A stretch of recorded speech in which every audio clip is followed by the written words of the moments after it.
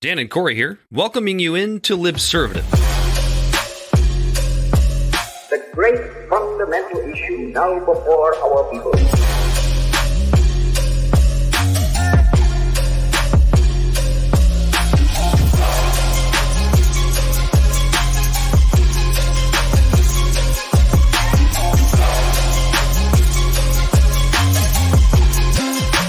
We, the people, cannot turn back.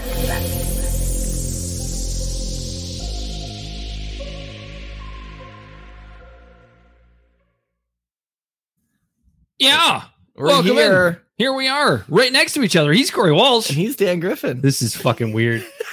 No, we usually do remote.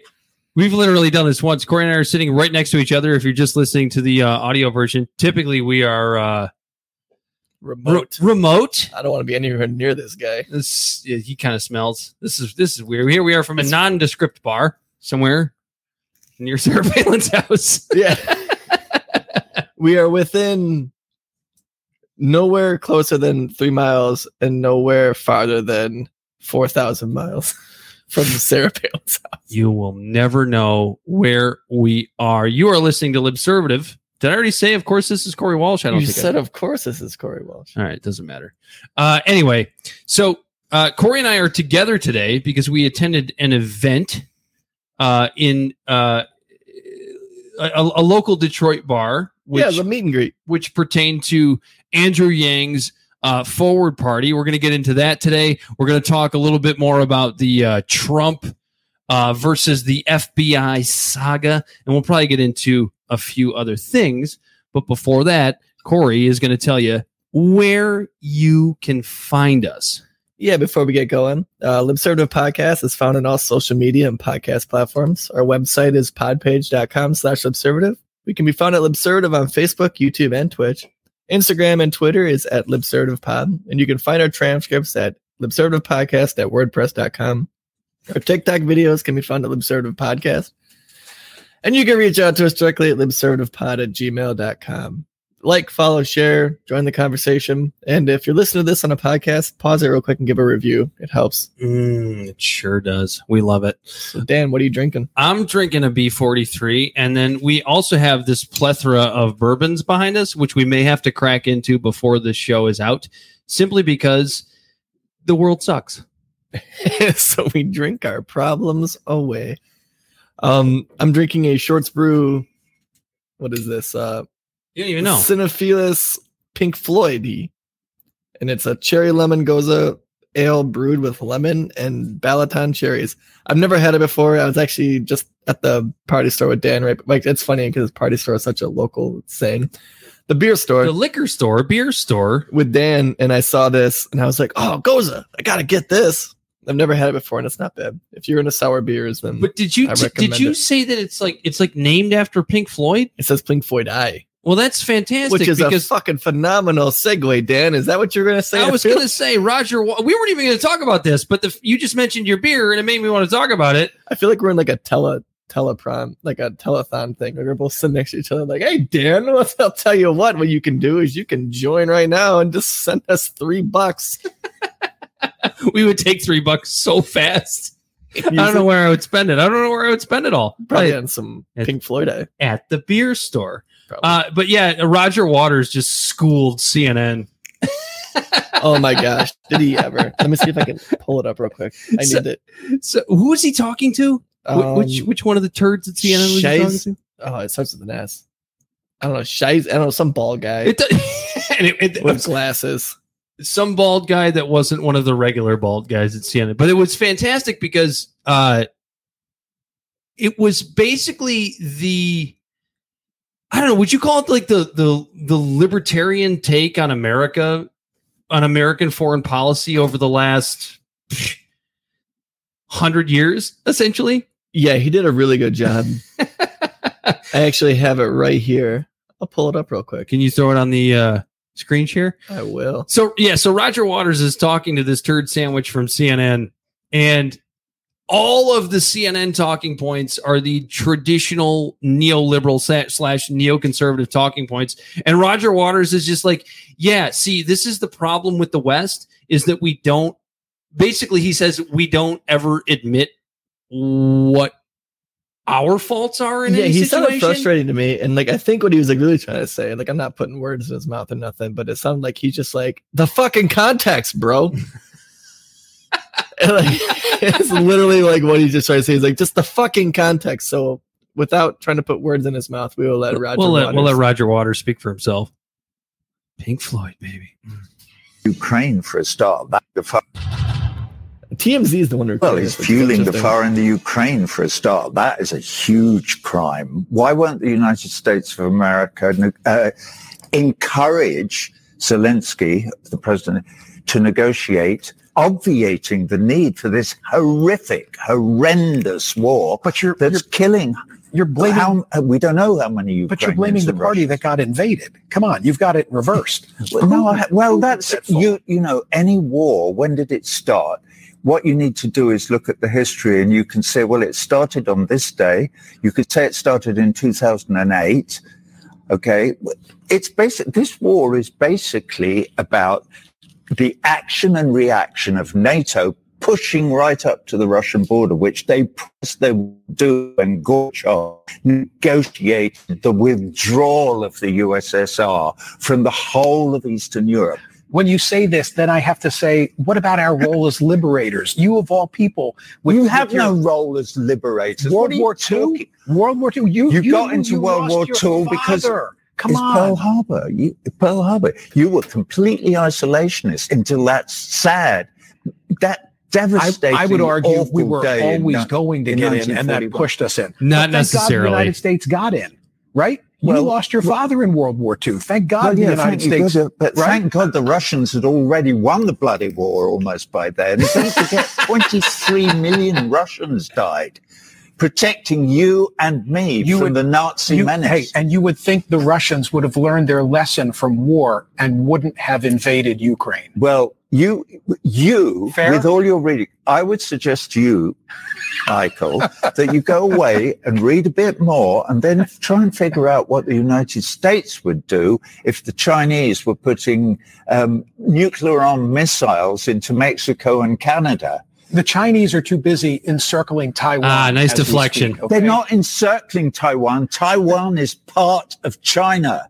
And that's been absolutely accepted by the whole of the international community since 1948. He's right. And if you don't know that, you're not reading enough. Go and read about it. Okay. Honestly, what Roger, you know what's funny, Corey, is like I've never been a huge Pink Floyd fan. It's not that I don't like respect their music. I think you didn't get high at 16 and listen to Wish You Were Here, not even Brick in the Wall. That one's just so cliche, but like Wish You Were Here, I never ate my meat. Comfortably Numb.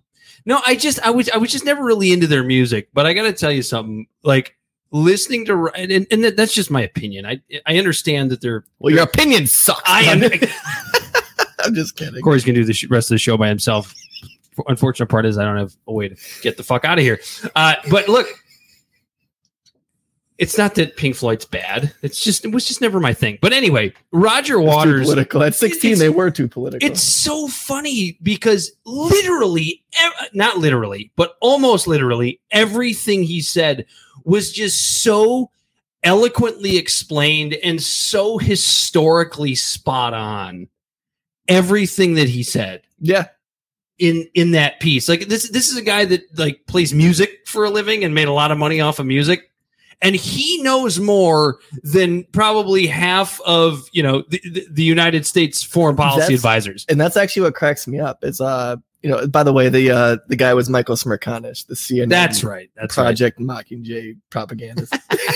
But I don't think he realized like what he was getting into. Everyone looked like kind of like what you just said, Pink Floyd. Like, oh yeah, there's just this rock band, acid LSD from like the 70s. But like even their music back then, like songs like War Pigs, Dogs of War, Brick in the Wall was talking about our educational system. They've been so political since then.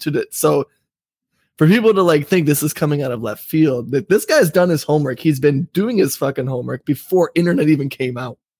Yeah, you know what I mean. Like everything that he said was a lot of what we were was a lot of what we've been talking about when it comes to United States foreign policy, which is like it is okay to be a patriot, right? It is okay to love to be an American. It is okay to love being here. But at the end of the day, like the American exceptionalism globally on a lot of days and nights, Corey, drives me nuts because it's like, no, you're not perfect. Like you have a role in every single fucking conflict basically since World War I. Yeah, no, you're right. You can be a patriot. You can love this country, but if you really, really love something, you're going to put a mirror in front of it and kind of show it its faults when it's like self-destruction. Like that's called an intervention. Like when you have a family member who has a drug problem, you love them to death. And so you literally tell them, you're being a real piece of shit right now. Like in layman's terms, obviously you say it much nicer in an intervention. This isn't It's Always Sunny in Philadelphia.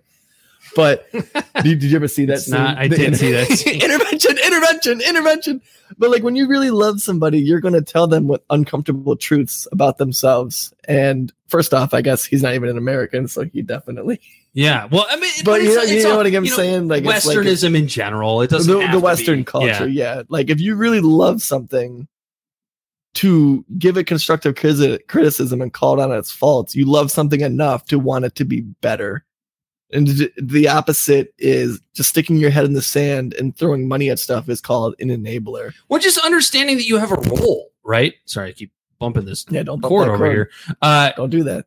It's just understanding that you have a role, right? Like just thinking about it from just a regular human being's perspective, right? Whenever there's a conflict, like if you and I got in an argument over whatever, over Pink Floyd being one of the greatest bands, yeah, we're gonna fight over this for a while. No, I don't deny it. But like if you and I got in a fight over, I don't know, whether or not that beer is any good that you're drinking, we would both make our opinions known, and if a war started over it, we would both have a place in that war. Like it's not any different when you're talking about geopolitics.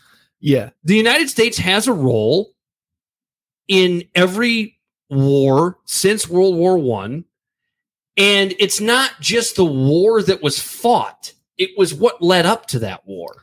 Yeah. Like, for example, Ukraine in the South, since 2014, we've been over there heavily invested in the coup that happened to put in a more Western-friendly president. In the 90s, we promised that we wouldn't expand NATO, and yet we're putting nuclear arms on the Russian border. Roger Waters, and when that interview is expanded, he talks about, imagine if Russia was putting nuclear weapons in Mexico or Canada. And it almost sounds far-fetched, but we really don't have to think that it's that far-fetched, because all you have to do is go back to the Cuban Missile Crisis and look, we literally almost went to nuclear war because Russia was getting close to our border. And what happened? The Soviets agreed to compromise in that situation. Yeah. And we don't do that. Like the war in Ukraine should have been over months ago. Would you agree? I mean, it should have been, or I wouldn't even say it should have been over months ago, but there could have been steps to have been taken by the West to come up with some sort of, at least parlay of some kind. There could have been steps taken by the West to avoid the invasion in the first place. Well, that's true, but like let's just pretend that's not even an option anymore. And all we're left with is the war in Ukraine. You still all you have the Biden administration, and not even just the Biden administration. This isn't a United States only thing. This is all of the West. This is Britain. This is everybody else as well. This idea that Putin is this unbelievably horrible human being, this dictator that's trying to take over all of Europe, and maybe he is that. But have you taken the steps as the West to make sure that innocent Ukrainians aren't killed? Have you taken all of the steps possible? And I'm not talking about money, right? I'm not talking about weapons. I'm not talking about sending things to Ukraine to help them fight off the evil Russians. I'm talking about actually taking steps to negotiating peace in Eastern Europe. Have you done any of that? No, you haven't. No. In fact, as You've just as it pertains to the United States, especially because that's tapped where into xenophobia. tapped into that, and not only that, but you've basically, you've used this Ukrainian war as some sort of scapegoat for inflation and for rising prices and for the fact that weed is gone. It's garbage. It's garbage. You haven't done enough, and the fact that you and I sit here and say that makes us like Putin apologists for some reason. Would you agree, Corey? Putin's a piece of shit. No, Putin is absolutely a piece of shit. He shouldn't have invaded a country, but it's like on the geopolitical grand scheme of things, it's easy if all you have to do is, like Roger Waters said, just read some more, which I thought was fucking hilarious. He said, "You're a fucking idiot" in the most polite way. what I find great about that is that he did that to somebody who you would consider like leftist media, right? In CNN, because that's what the people on the left often like to do is like, you're not get educated, hashtag get educated, right? And Roger Waters basically just schooled them with their own rhetoric on that one, or their own talking point, I should say. Yeah, it's like, if you really think this, then I just want you to just go and read more. Just go and educate yourself on this. Yeah, it's a crazy thing that's happened over there. That is the culmination of fucking 40 years at this point. Like, we told Gorbachev in the negotiation that if he receded from the Western Europe, from Germany, and pulled the USSR back, that we wouldn't follow him in his footsteps. And that's literally what we did. And not we as in the United States, but NATO in Just general. NATO in general, yeah. Well, since the 90s, what, 4 countries have been added? NATO was built in the response to the Warsaw Pact with the USSR. If there's no USSR, there's no fucking Warsaw Pact. And then countries that were a part of the Warsaw Pact are a part of NATO now. Obviously, there's going to be some bitterness to that. Like, when you feel like your fucking way of life is threatened. Well, I mean, and this is going to sound like some weird Marxist defense, but I'm going to make it anyway. You have a lot of people that always talk about, when it comes to the USSR's failure, they failed under their own merit, right? That's what you often hear in the West. We helped them. We helped them fail. Like, it's an interesting question, and I don't mean to shift gears so badly, but it just came into my head, which is like, what I've asked myself this question multiple times. If we just tried to coexist, yeah, what would have happened? Would we still be looking at a USSR today? And how well would they be doing? I don't know. I don't think anybody can know. Obviously, well, does it sound like I'm defending communism? Oh, true communism has never been tried, Dan. I've never. But at the same time, hold on. I just shit on the left, and then 5 minutes later have a weird defense for communism just now. Is that what just happened? You did. Yeah. I need to drink another beer. What I'm thinking is I don't know if America's influence in the world on communism had, like, the USSR itself had so many problems that I feel like the people, when it failed, everyone's like, oh, thank God, including Russians. Because we see other countries that are communists that we've been literally pulling everything out of the toolkit to try to stop. Like Cuba, and they're still doing okay. Considering what we've done to them. And we've given them just as many embargoes and everything as we have Russia. So I think the USSR imploded on itself because of just too much government and too much bureaucracy and things like that, versus something that is more pure communism like Cuba. You're not a true leftist, Corey Walsh. I never said I was. You know who else isn't? We did not intend to start the show that way, but it was an interesting conversation. Roger Waters got us fired up. I'm about to listen to this fucking bunch of Pink Floyd now on the ride home. We were going to start the show with Andrew Yang's Forward Party. Yeah. Do we have banners? We don't have any banners, man. No, I said we're sitting right next to each other. We really need banners. People know what we're saying. No, we're just some intellectual idiots. Yeah. So I'm looking at. I was looking at the Forward Party, and I've always been interested in what Andrew Yang has to say, and I've heard all of the, the rhetoric around him. Oh, he was just a Democrat that was really working as an operative for the Republicans, Corey, to pull votes away from Joe Biden. Isn't that funny? Anyone that's on the fringe in the party, that's what they do. They're a psyop. Yeah, because Bernie Sanders was the same kind of thing, and Tulsi, everybody says Yang. everybody says the same thing about third parties. And I've always just enjoyed what Andrew Yang has to say. I don't necessarily agree with everything. Like, do I think UBI long term would work, which is a lot of what he ran on in 2020?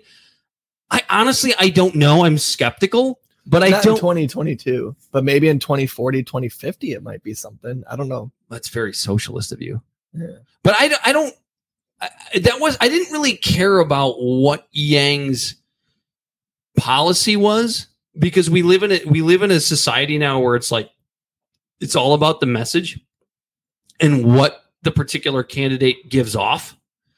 And what Donald Trump gives off is like total narcissism, and what like Hillary Clinton and Joe Biden give off is like total corruption. So it's like I look at a guy like Yang and I'm like, okay, let's listen to what this guy has to say. And when he started the Forward Party, you and I were both skeptical. You and I most likely, at least I know I am. I'm still a little skeptical because it's so new. You never know what the hell's going to happen next. But there's questions. You and I went to an event here locally in Metro Detroit, and when we first walked in, we were not blown away. Not blown away. Yeah, no. First off, we're in Brotown, Royal That's true, a place I haven't been to party down in like 15 years. No, maybe 10. Yeah, probably 10. But yeah, we showed up and we weren't even sure which group of people was the Forward Party. But then, honestly, we ended up ultimately pretty impressed. And that's because when we finally went over, we found the group that we were supposed to be speaking with. There were not that many people there. Yeah, we were trying to guess which two groups, because there was two like decent groups, about 15, 20 people in the bar. And we weren't sure which one was just an after work party of a bunch of everyone trying to fuck each other. Hour. Yeah. And the actual Forward Party. So we talked to we finally found him, and we started leafing through their paperwork. Their propaganda. No, they're paraphernalia. They're dirty. They're dirty centrist propaganda. No, they had some stuff out that talked about like the vision of the party, what they plan on doing, and things like that. And it was all very informational, and it's stuff that we kind of already knew. But like, if it was someone who had no idea, it would have been conveyed in a decent message. So finally, a young gentleman walks over that looked like he was maybe 12 and taking some steroids. Very nice young man. His name was Michael. And this is kind of what ultimately ended up impressing us most, because we weren't impressed with the turnout. We weren't impressed with, there wasn't like Andrew Yang wasn't there, or like Andrew Yang's second hand wasn't there. There's a young man named Michael comes over, he starts talking to us, and essentially, talking to us about what the Forward Party's about. And probably a half an hour into the conversation, Corey finds a side conversation, and I'm talking to Michael, and I find out that this kid is literally 18 years old. Mm-hmm. And so I kind of got a new grasp of the experience, and I looked at it and I'm like, well, you know what? That's fucking awesome. A young man that knows more about politics at 18 probably than I knew at, almost 30, and I'm 33 now. Yeah. You're telling me, man. And so Michael was remarkably impressive to me. But it started to make a little bit more sense, maybe why the event was a little smaller. I don't know what his position is in the Forward Party in Michigan, but he was very motivated and young, right? So Corey and I had a long conversation with him and a few other people, even in this small group. And what was so nice about it was I cannot remember the last time I was able to go out in public and have a legitimate political conversation with regular human beings that you have no idea who they are. No idea who they are. and disagree with them or agree with them. And what I found out was that this young man, Michael, was I don't know what he might still call himself. I don't want to speak for him, but the way he spoke to me was that he was more of like a Romney Republican, which you were impressed by because the kid's 18 years old and knew what the fuck a Romney Republican was. Yeah, because we talked about like 2012, like a Romney versus Obama, and you called yourself an Obama Democrat, and he's like, well, I'm like, I don't know if you said it or he said it first. But he said it first about being like a Romney Republican, and it kind of like took me aback because you figured that was fucking 2012. That was 10 years ago. So the kid was 8 years old. Yeah. A Romney Republican. Yeah. And so I basically looked at him and said, I was formerly an Obama Democrat, and you and I can sit down and have a conversation and shit on the system. And everything that you hear about the Forward Party, according to the folks at this event, I mean, is everything that I've heard so far, which is in the best way to describe it is political pluralism. Just the ability to come together and it's not a centrist thing, right? Right. Yeah, no, it's a party to where basically, like, when I asked him and he kind of like agreed, he's like, it's a party where a bunch of different ideas come together to have a common cause of putting people over party and putting people centric first. Not like I heard you ask him about like populism. Mm-hmm. What was his response to that? He's 18, but he didn't know what populism was. Okay, which is okay. He's a young man. I get it. I just learned what populism was within inside of the last 4 years or so, and I just kind of gave him a brief overview of what populism is. And he for the audience, explain to them what populism is. It's just essentially. I mean, the layman's explanation of what populism is just like what the fucking people want, because that's not the way either of these two parties operate. Right? They don't operate because if they did operate on what the people wanted, like we would have rational discussion about abortion, right? And we don't have that discussion. Kansas did. Good for Kansas. Good for Kansas. There's like 8 people that live in Kansas. Good for them. But yeah, so the like my impression of the party was it's like it came down to like almost like a populist centric type thing, to where it's like, and when you talk about it, like when you hear Yang talk about it, it's more of like a grassroots thing where it's like central, or I mean more localized, and then it expands out to where it sounds like the party knows they're going to have people who disagree with each other, but it's more about what the people say for their constituent versus like a party message of an autocratic type of machine that just has binary thought. Like they're welcoming new ideas and fringe ideas. It's very data driven, right? Like I don't mean to like stereotype Andrew Yang, right? Yeah, on the macro scale, absolutely. But on the micro scale, I feel like it's less about like what the party has to say about things, but more or less the constituents that are a part of the party are going to have a networking group and a resource group to help them. Because when you actually hear like the message of like, well, what are their platforms? What is their policies? It's like, well, we just got everyone. Right. And I feel like that's exactly what they're going for.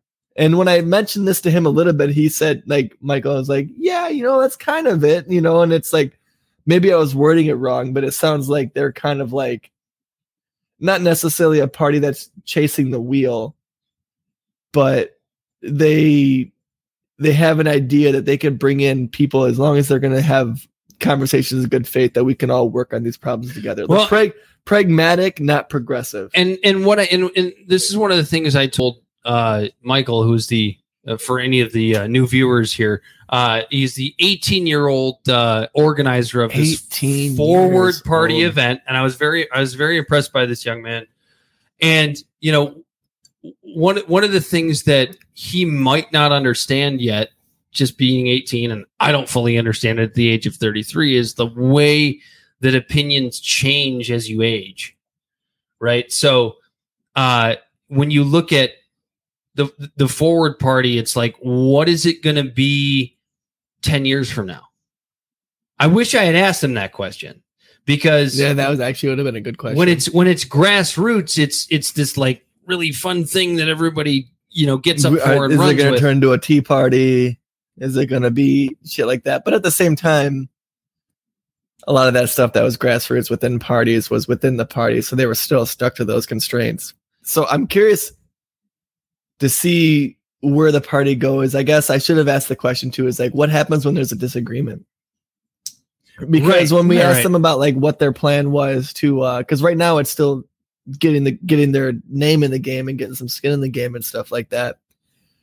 And their game plan for that is actually really well, like especially like in a state like Michigan, like they're following the represent. Like that's funny because we actually talked about Represent Us, and I'll go back to that in a second.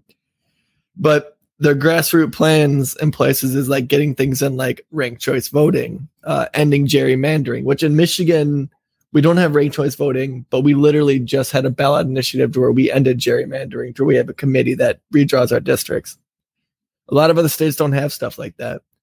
But we're in the process right now of making it to where voting in Michigan is more open, and they're jumping on that, and they're literally trying to get their, like I said, I like to use the word skin in the game, and they're trying to get their feet or trying to get their 2 cents in to get their party on the ballots and stuff like that. And I think right now they're in 4 states.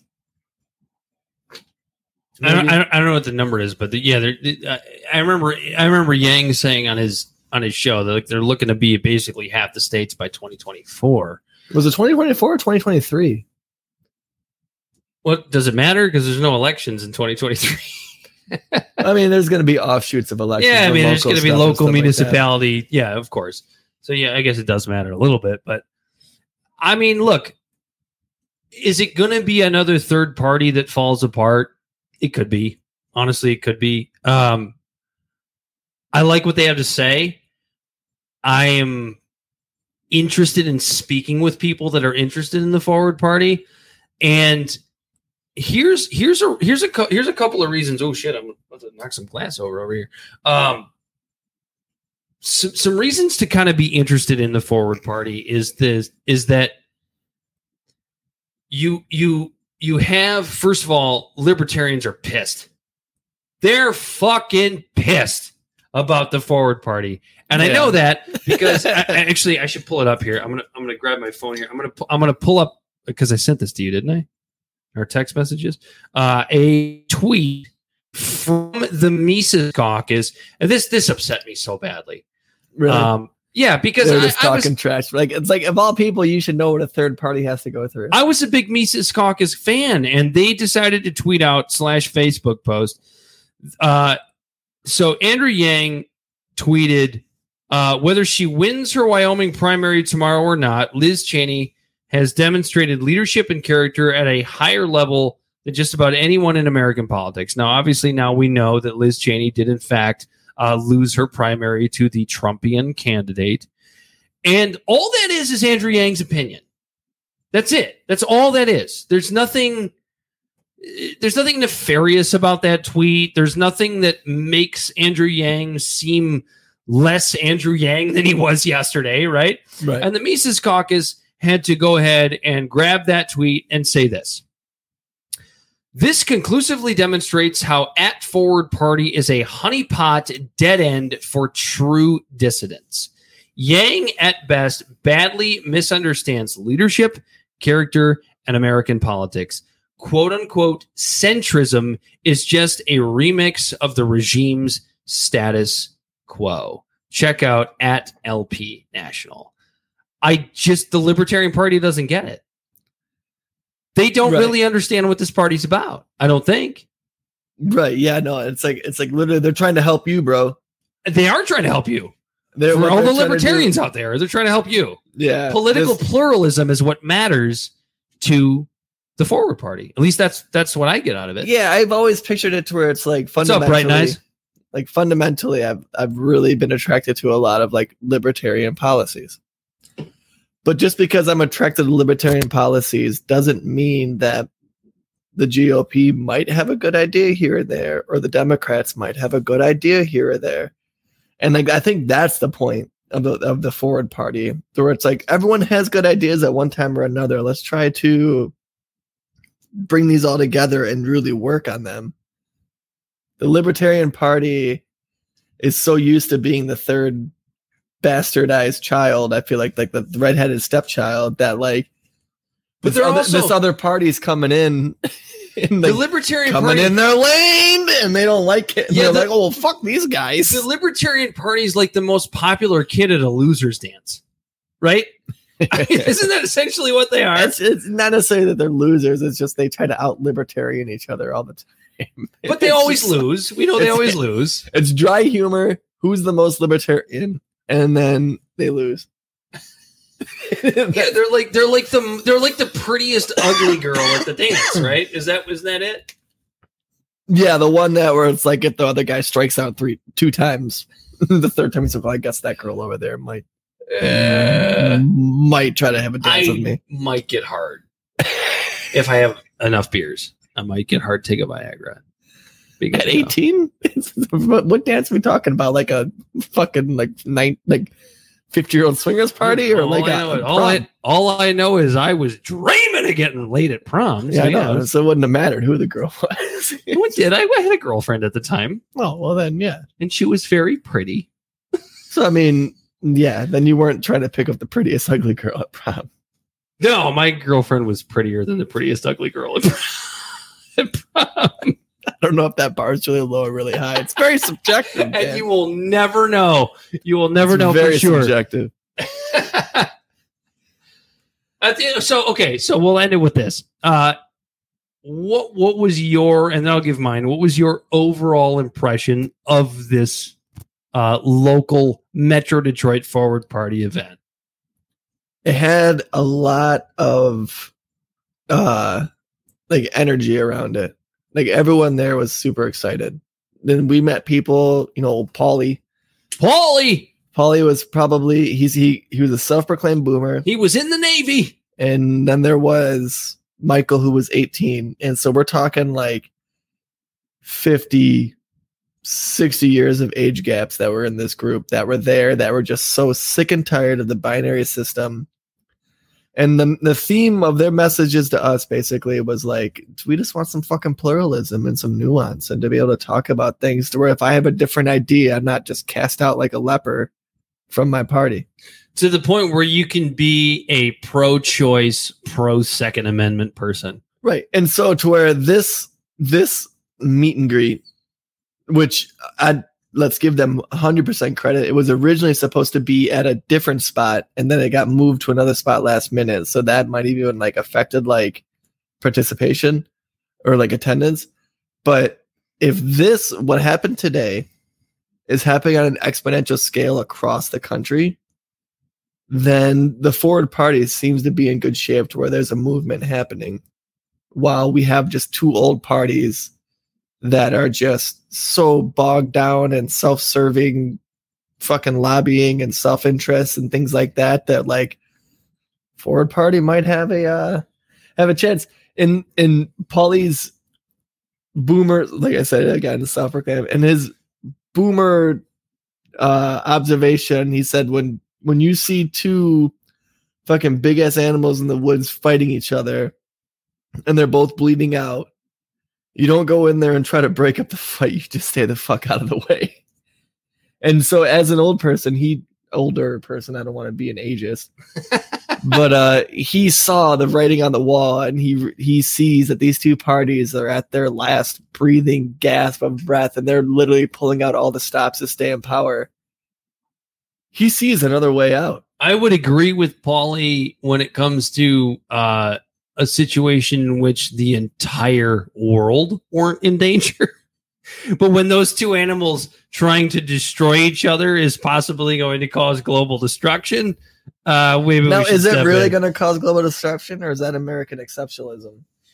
I know we have nuclear codes, but everyone does. And obviously our nuclear codes don't mean shit because they sat in the basement of Trump's house for 2 fucking years. Well, even if it is American exceptionalism, it's certainly going to cause American destruction. And I live here and I don't want that. Yeah, I like the way I live right now. I don't want to change. Yes, I'm good. I'm good with that.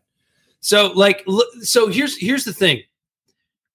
We may be a small show, and we may have attended a small forward party event in the Metro Detroit area. But here's what I can say.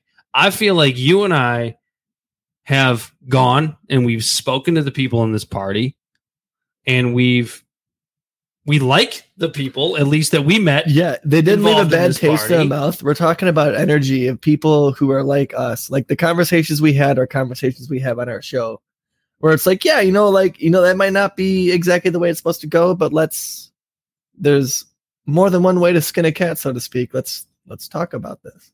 But where I was going, that's great. But where I was going was, anybody that's shitting on the forward party, have they really? Did they do the work like we did? Have they really spoken? Have they spoken directly to Andrew Yang? Right. Because an 18-year-old putting on a fucking event shows a future of a party. Not he was old well, ass heads. He was in the well Libertarian dressed. Party. He brought his parents. It was a great time. Yeah, it was fun. I had fun. I did too. And it was cool to just get a taste. So this is like, if he's the face, if Michael was the face of what the forward party is trying to convey, then he did a bang up job to me. We came in there asking questions, and like we weren't acting like we didn't pretend to be someone else. As soon as we got there, like, yeah, we're from a podcast. We got questions. And perhaps Michael will be on the show. Yeah. Very soon. Yeah. Heather, the regional campaign, I'm guessing 4-person already followed us back on. Very Twitter. good. We're popular. Like, when it comes to the forward party. So like Michael said, Michael was saying how he tried to reach out to Represent Us, which, going back to that, like I was saying, Represent Us is a group that's also like a bipartisan group that's just focusing on trying to get third parties in and restructuring our voting, the way our voting structures are on a state by state basis and stuff like that. And then he actually had the same response that I had, kind of, because he's like, yeah, I reached out to them and tried to help. They didn't really respond. And I'm like, oh, I'm right there with you, because that's kind of what happened to me. And so the forward party is kind of like, has like the baton of what Represent Us was doing, of just on the groundwork, making it to where the voting ballots and stuff aren't just Republicans, Democrats, and the forward party. It's for everyone. And then if libertarians weren't trying to out libertarian each other, they might be able to see the forest through the trees and realize that this party is doing them a favor. And I don't know. I see a lot of I walked away when I walked out of Bar Louie in downtown Royal Oak. Like, there should be. I felt more optimistic than pessimistic. But there should be a really easy coalition between forwardists and libertarians. Yeah, shouldn't there? It should be simple, right? Yeah, absolutely. And it's so easy to just be cynical, because especially us, we're very cynical about a lot of stuff. But to be able to, like it's easy to go, oh, well, they don't even have a policy or a platform. Like, what are they about? And it's like, well, the party is new. They're just trying to get their name on the fucking ballot. So right now, all their resources are going into all these different states to make it to where a third party can be on the ballot, to where 10 years from now, maybe the forward party is a flop. But the groundwork they're doing to open up the doors for other parties, because they're doing all the legwork to make it to where we have, maybe 10 years from now, forward parties non-existent, but then we have Democrats, Republicans, Libertarians, Green Party, and like some constitutional party or something, and then we have all these options on the ballot because the forward party did the work. Then I would consider them a successful party. And the interesting thing is, like, they don't necessarily shit on Republicans and Democrats. Like, they don't think that those two parties should not exist.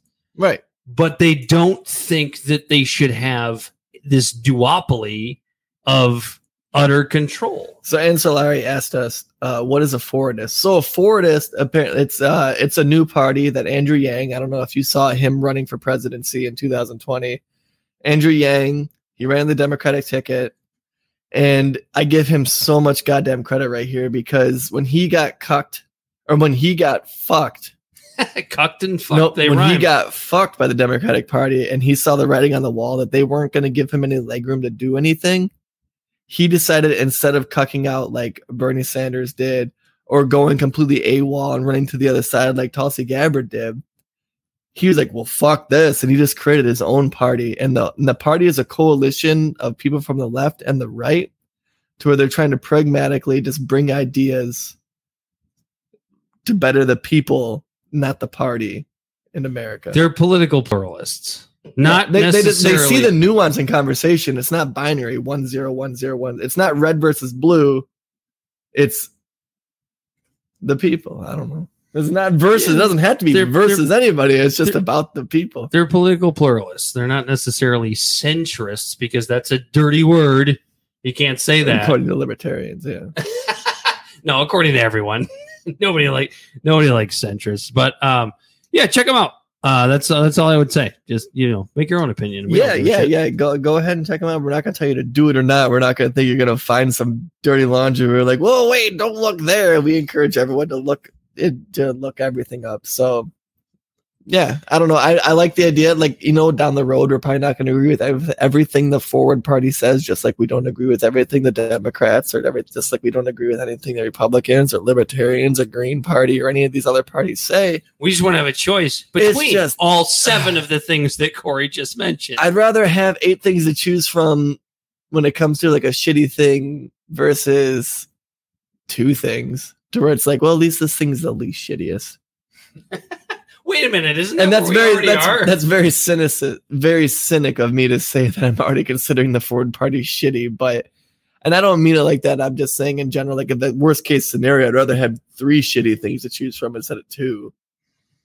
Do you want to get into the continuation of the Trump FBI saga?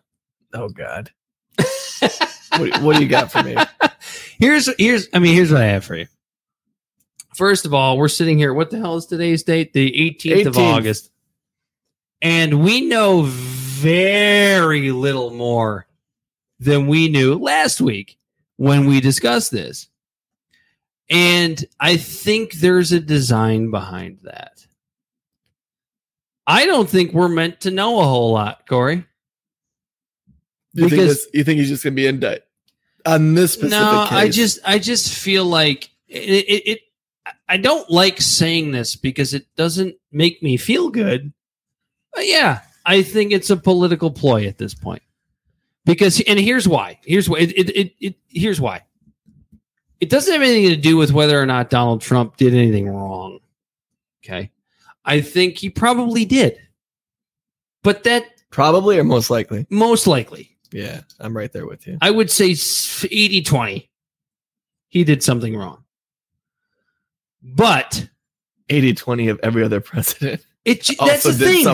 That's exactly. You read my fucking mind. It doesn't matter. It just doesn't matter anymore because 20% of the, or what 25% of the country is going to believe no matter what, Donald Trump's guilty of whatever the fuck. 25% is going to believe no matter what, he's not innocent. Guilty no matter what. So I look at what is going on here, and I know that what we're going to hear a lot of, and we've already heard a lot of from the New York Times and from WAPO and from others, that we're going to hear a lot about the level of classification of documents. This level of classification, it's just so high. Yeah, this level of classification classified, is so high. Confidential. It's top secret. Corey, it's so high. This level of classification is so high that the American people can't even know what was in these documents. Dan, this level of classification is so high that it took our intelligence agency 2 fucking years to go and get it. So high. It's so high that the American people aren't even going to actually be able to know, which means what? We're never actually going to know what Trump did or didn't do. And this is another thing piggybacking off this. This is what frustrates me the most. It's like the January 6th committee where Trump does something wrong and we know he did something wrong, right? Trump's a piece of shit. You don't need the FBI. It's not enough to just say raid Trump's his a piece of shit. We don't have to. Don't need the FBI to raid his house to figure that out. But this is the second time now that the institutions have really dropped the ball in this whole recent charade of Trump, which is absolute bullshit because we have so much other shit going on. But anytime something involves Trump, everything, the whole press, just stop the presses. Everything just fucking stops and goes to Trump. Never mind inflation. Never mind gas prices. Never mind this chips bill. That was actually a pretty decent thing that's actually being kneecapped by this whole Taiwan bullshit that's going on. Never mind the fertilizer fucking shortages and craziness with that. Never mind fucking half the country being in drought. Everything goes to the wayside as soon as Trump is involved. And the institutions try so hard to give themselves credibility. Like the January 6th committee was coming up and it was all about Trump. And it's like, all this shit's coming up again. And it's like, oh, wow, this stuff's happening. And then they bring out, what's her name? Cassidy Hutchinson. And she comes out, she's like, yeah, you know, it's fucking Trump crazy ass tried to stop his limo and attack the driver and do all this shit. And then all the Secret Service is like, that never happened. And then so that's just anyone who would have been on the fence about January 6th would have been watching that and have been like, well, this is fucking bullshit. And then the raid happens, right?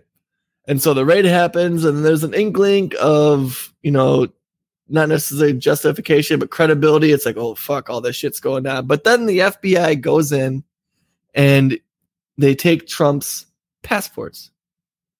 Now, you need a judge for a flight risk type shit for passports. They took his passports and then they fucking lied about it. And then they gave him back. And they had a fucking press statement saying they gave his passports back. No, and they try to weasel their way out of it by saying like they didn't have it. We are not currently in possession. Yeah, they used the word currently of Donald Trump's to where passports. People like you or I, when it comes to Trump, like we know, like I said, we know he's a piece of shit. But anyone who was on the fucking fence about Trump, the Cassidy Hutchinson thing, and the passport thing is just enough fodder to make them completely go, I can't believe I even thought that. Corey actually almost threw up. You know what I mean? Like, you know what I mean? Like, it's like, give me a fucking break. It just shows again how incompetent this fucking 3-letter alphabet bureaucracy is. Well, and it's like, because I hear, I can hear it in my headphones so well.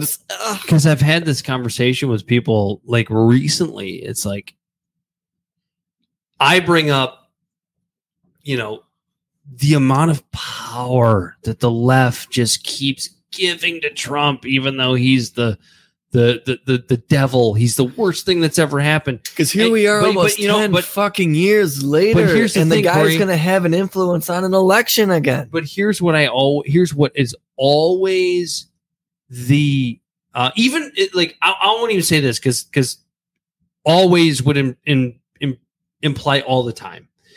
But from reasonable people that are typically Democrats or leftists, they always go, but what he tried to do with that election.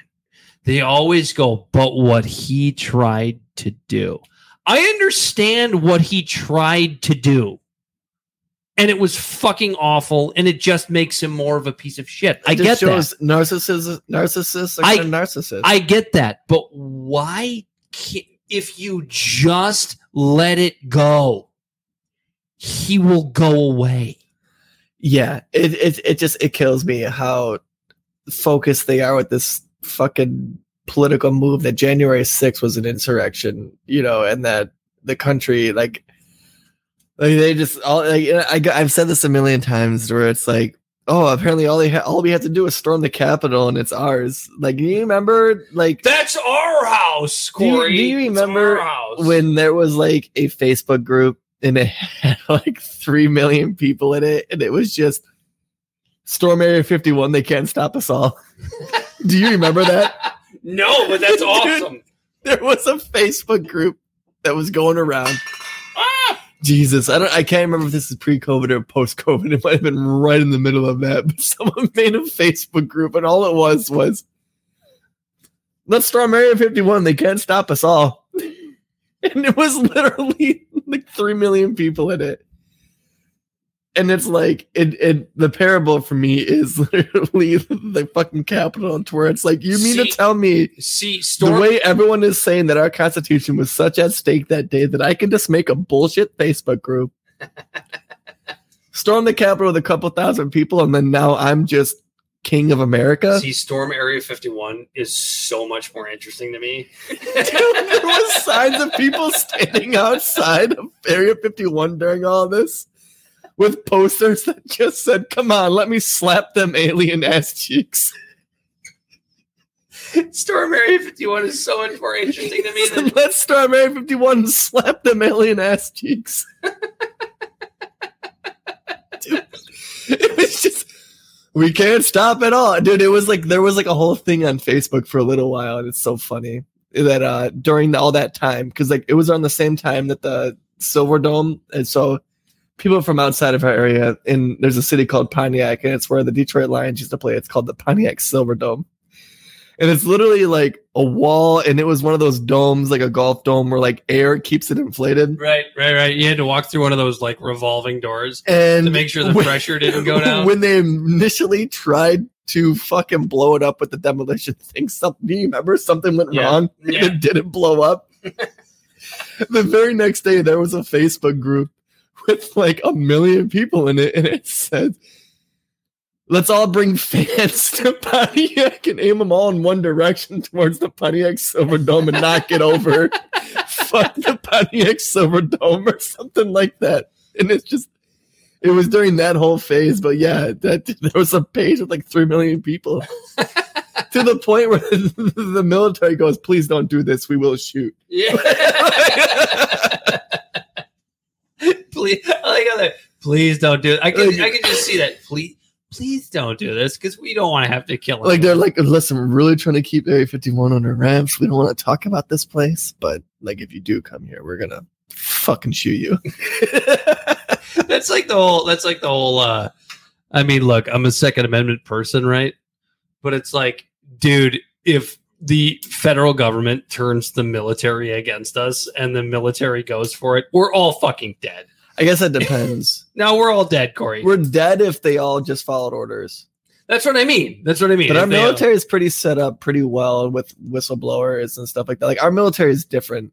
Like there's a reason why we're constantly hearing about our military doing fucked up shit. But think about a situation. But like if it came down to it, where it was like, "Don't tread on me," and everyone rose up, and the government, let's say in the perfect scenario where the military like followed government's orders, it'd be the Civil War would be over in a week. Yeah, but think about a situation where like what we have now is where the FBI is basically just an arm of the Democratic Party.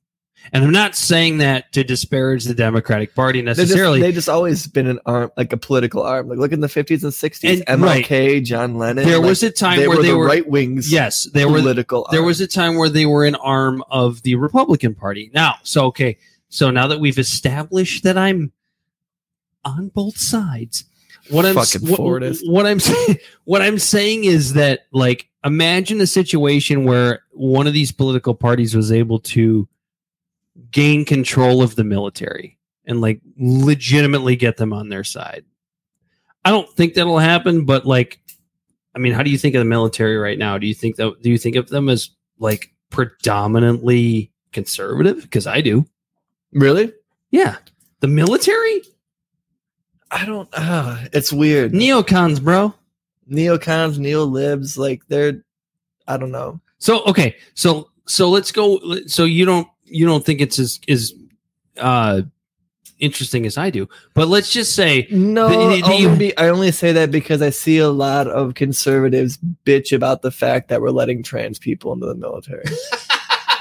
Which my personal belief is, if anyone's willing to just uproot their life and go anywhere in the world and take a bullet, then give a if you identify as a man, woman. If you meet the standards of what our military expects of you to be able to perform your duties at a high capacity, Fucking go at it. But don't you think with a political duopoly like we have, it's more possible for The military to like take a side, and then so say a Republican takes office or a Democrat takes office, doesn't matter, and gains control of the military and has all of the military on their side and comes after the American people to, restore order or whatever the fuck tyrants say. Yeah, no, I can see it, but does the Second Amendment going to do us any good in that situation? I would argue it won't. I would argue it won't. It'd be nasty and it'd be gross, but based on the fact that America, based on the last 22 years of our existence and these short Middle Eastern stints, not necessarily short, they've been lasted decades, but our military is really good at toppling a government itself in conventional war. But this goes all the way back to the 60s when it comes to guerrilla shit. Like, short of our government straight blanket bombing America with nuclear weapons, if that were to happen, our military would probably just have to face a bunch of Americans with guns for 20 years and they'd give up and pull out and just go back to... But Corey, there's a difference between the Americans that they're going to face and the guerrillas that they face in the Middle East. We're a little bit more soft. We're very soft. I don't know. We think so, but when you punch Play-Doh, when it's very soft, it doesn't really take much damage. You can just keep punching it and eventually it forms into something. And then I don't know. Did you compare the American people to Play-Doh? You call them soft. And it's not me, it's the Germans. I did call them soft. It's not me, it's the Germans from World War I. We were called the Doughboys. They called us the Doughboys because they all thought we were soft. You can't underestimate a bunch of Americans just because we live. This is when it really comes down to it. Americans, we don't live in third world countries where we have to not have running water and shit, but we all play with guns. There's a millions of us who, when we're not playing video games with guns, we're doing airsoft weapons and paintball and war and stuff. If you play video games, you're going to be able to go out and shoot guns. No, but you get 8 people who play video games together who've played Call of Duty for 10 years. They know the hand motions. They know to stay out of fucking plain sight. They know to stay in dark corners. They know to cover their backstop. They know very basic stuff that could be taken from a mental standpoint to a kinetic standpoint very fast. Does that make sense? Literally, I could, I know millions of people who know what guns look like, how to keep them clean, and how to do things, and they've never touched them just because of video games. You heard him. Corey Walsh, your incel president right here. I'm fucking married and got kids. I'm not an incel. I'm not involuntary celibate. Sometimes I'm celibate because the kid's shitting himself and I can't get laid. It doesn't mean you can't represent the incels. I'm not going to fucking... What am I, Christian Chapa? That's such a... nobody in this entire world knows who that person is, and it's probably for the best, but he's in this Facebook group we're in, and he's such a piece of shit. Oh, my God. Oh, fuck. Christian Chapa, he's an apologist for Brock Turner, and he's an anti-Semite. Did we miss anything? I don't think we did. I was trying to find the Salman Rushdie, dude. We didn't talk about Salman Rushdie. Salman Rushdie, for anyone who doesn't know, he is a person who is just an unapologetically First Amendment defender. Not even First Amendment, just free speech. Free speech in general. Yeah, past our Constitution in America, just in the world, he's just unabashedly a defender of free speech, to the point where he says, if you come to him and you say, I'm all for free speech, but he goes, that's when you lose me. He stops listening. Because free speech is free speech is free speech. And he wrote a book criticizing the Muslim faith in the 80s, late 80s. And it's been almost 30 some years. And he was up on stage in, Chanatawak, someplace in New York.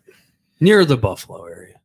And he walked up on stage to give a speech, and this Muslim extremist came running out and stabbed him 15 times. He's about to lose an eye, a bunch of nerves got severed. And they came after him, and all he did was say words. And so this is what makes me concerned, because right now in America, we're seeing a outcry about words being literal violence. And I want to say that words are not literal violence. What happened to Salman Rushdie was literal violence.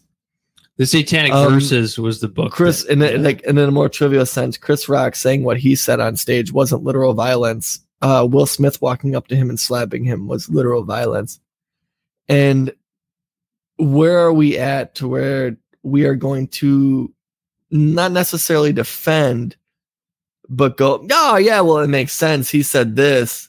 And to where we're going to justify physical reciprocation to auditory sounds that come out of someone's mouth. That's the issue that I think you and I have, and the Barry Weisses of the world have, with the idea that words are violence. Because when words are violence, words being violence justifies physical violence. Does it not? Yeah. If we say words are violence, then that justifies physical violence. And that's kind of what I'm getting at, to where it's like, I get the words, like there's action words. You can say things that will incite a riot and stuff like that. But I feel like the words themselves just being said isn't the crime. It's if you say something that incites something, then those words can be used in a court of law. And my perfect example of this is like right now, if I went up over to MGR right across the street from your house, if I went into a movie theater and I yelled, "There's a fire," and someone just goes, "Shut the fuck up, idiot." If there was a fire, the alarms would be going off, and then that's it. I wouldn't be charged with anything. Right. But if I yelled, "There's a fire," and everyone freaked out and everyone stampeded down the stairs and then someone got tackled, then I could be charged with inciting a riot and involuntary manslaughter at that point, because those words created a spur of action. And that makes sense, because you can replace those words with, "There's 36 fucking gorillas running around in the lobby right now. You guys need to get the fuck out of here." And if everyone freaked out and someone got trampled over that, then yeah, like I was a fucking idiot. I said something and somebody died because of it. I should be held responsible. But if they, at the same time, they sit there and go, "You're a fucking idiot," then it ended there. And so what I'm saying is, like, words are words themselves, but if they create or spur action, then sure, they should be scrutinized. But the fact that might maybe happen, that your words might maybe do something in some crazy scenario where they might maybe make somebody get hurt, you shouldn't not be able to not say them because something might maybe happen. It's like the Josh Hawley situation. Like you and I don't think either of us can stand Josh Hawley. I can't. But like him just asking questions, those words are literal violence. That now all of a sudden he's being painted as someone who's literally going out and killing trans people because he said some words. Or Matt Walsh just simply asking the question. Another guy we can't stand, Matt Walsh from the Daily Wire. Right, but I'm going to defend. Like I don't stand. I fucking hate things that they say. But I'm going to vehemently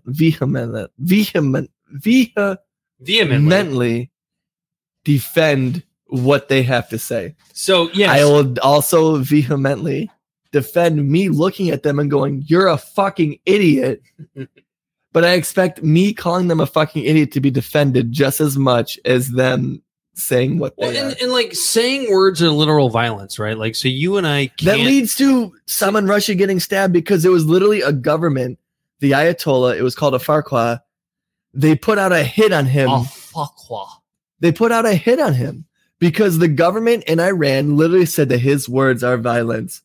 And it led to him almost 30 years later being killed on a stage in front of hundreds of people because he said something 30 years ago in a book. Is that the route we're trying to go down? That like, words are abuse? The sad part is, like, the Iranians didn't even really say his words were violence. They said that they were blasphemy. And blasphemy is a crime that's punishable apparently by death in certain sects of the Muslim faith. And the idea that words are violence is kind of like perpetuating this weird,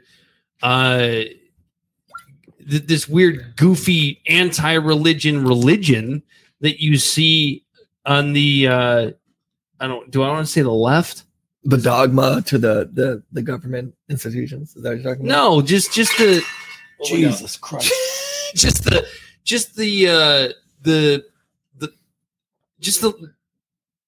this leftist ideology, right? Wouldn't you say it's kind of religious? It's, I don't mean to sound like Jordan Peterson. Oh, that's what I'm saying. It's a dogma. Yeah, no, the left, they have this weird faith in government and institution because a lot of them are essentially agnostic, and then the right has But wait a minute, a leftist ideology is supposed to be not trusting the government. Not in America, bud. What are you talking about? This is a horseshoe. It's called. Whatever. We're getting too drunk at this point. We've been drinking a lot. We drink a lot. Some of the Forward Party boys. Yeah. Even though Michael couldn't drink because he was 18. Dude, and he had some bomb ass fucking boneless wings that I literally wanted to reach over and grab them the whole time I was talking to him. I was like, and then Theron, this other guy that was there, he had some bomb ass pretzel bites. And I'm like, both you guys are just eating some straight fire right now. It was just Bar Louie. Yeah, but the food looked great. Okay. When someone else has food and you don't, it looks great. You want to send some prayers out for Mike Tyson? Why? What happened to Mike Tyson? So Mike Tyson allegedly predicted that his death was coming up very soon, and then he was like spotted in an airport in a wheelchair, very recently. And my thing is, maybe Mike Tyson's sick. I'm scared. I don't want Mike Tyson to die. I love Mike Tyson to die. That's a guy that everybody hated 20 years ago and now loves. What a character! Isn't that weird how that goes? And then he punched a guy in a plane, and everyone's like, classic Mike Tyson. They gave him a pass pretty much. Say your prayers for Iron Mike. Prayers, vibes, thoughts. Yeah. It won't help, but they'll be appreciated. Do all those, but also encourage him to go to the doctor. After he just beat the shit out of Roy Jones Jr. And some guy in a plane just for over the winter. Tell the people where they can find us, Corey. All right. Libservative Podcast is found on all social media and podcast platforms. Our website is podpage.com/Libservative. We can be found at Libservative on Facebook, YouTube, and Twitch. Instagram and Twitter at LibservativePod. And you can find our transcripts at libservative.pod or libservativepodcast.wordpress.com. Our TikTok videos can be found at Libservative Podcast. And you can reach out directly at libservativepod@gmail.com. Unless you're a shitty fucking weird advertiser, then it's libservativepodmarketing@gmail.com. Unless you're a weird follow, and share. forest. Give us wait, what? Shit on the Fortis after we just praised them for an hour and 12 minutes. I'm just saying what the libertarians would say. Just another centrist party. Yeah, tell a friend where you heard your little clips that you heard us say if you enjoy them, and make sure to give a review. Corey and I are going to try and do more of these where we're sitting next to each other in this basement. I don't know. What do you think? Once a month? Basement Biden? Yeah, once a month. I'm down for one a month. Do one of these. Yeah. Maybe every 3 months. Why? Because I have to sit next to you. I don't know. Yes, I do smell. Anyway. He's been Corey Walsh. And he has been Dan Griffin. This has been Libservative, and we are out of here. We, the people, cannot turn back.